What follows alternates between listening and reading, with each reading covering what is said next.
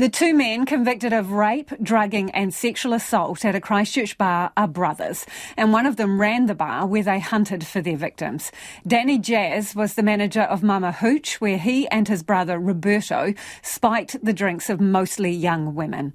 They would then commit rape, indecent assault and take videos while their victims were drugged.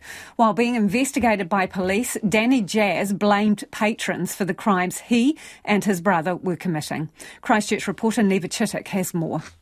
Detective Inspector Scott Anderson led the police investigation and says it was disturbing to see how the brothers used Danny Jazz's role as bar manager to drug and sexually assault victims. One of their sole purposes was actually using the bar for their own gratification and servicing what they thought was quite all right for them, which obviously wasn't. I really hope that it is an isolated case, but it just goes to show how premeditated they were in targeting vulnerable people, and particularly young girls, to do what they wanted with. When the allegations first surfaced in 2018, Danny Jazz told a stuffed reporter he would break the hands of those responsible.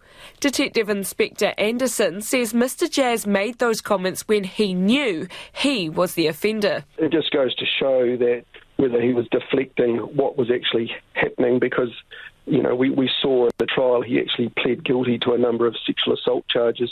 So he knew all along when he made that comment that he had been sexually offending against these females.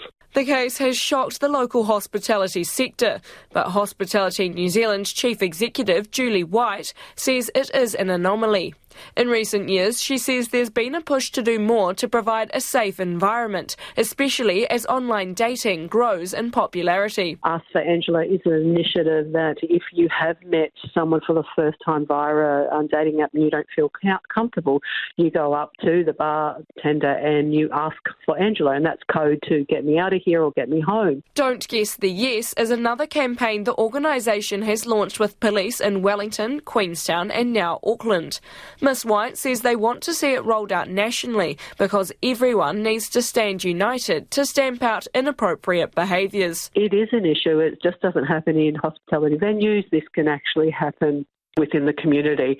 So this is a timely reminder for the rest of the police districts is maybe we should lean in together and make this a priority, because I certainly think that this could be an issue if it's left unsupervised. Independent victim advocate Ruth Money has been supporting some of the victims in the Mama Hooch case.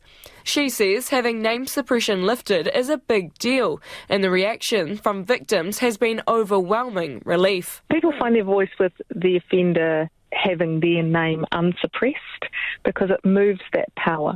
Sexual violence is all about power and control, and so for an offender to maintain anonymity means that this still sits in the shadows and the power sits with the offender. Miss Money says now that Roberto and Danny Jazz's names are out, along with more details of the case, it's likely further victims may come forward as they piece things together. Flashbacks and hindsight have started to bubble through, so we just encourage anybody who has got suspicions that something happened to them to approach police and go through that process. Danny and Roberto Jazz are due to be sentenced on August 24th and 25th.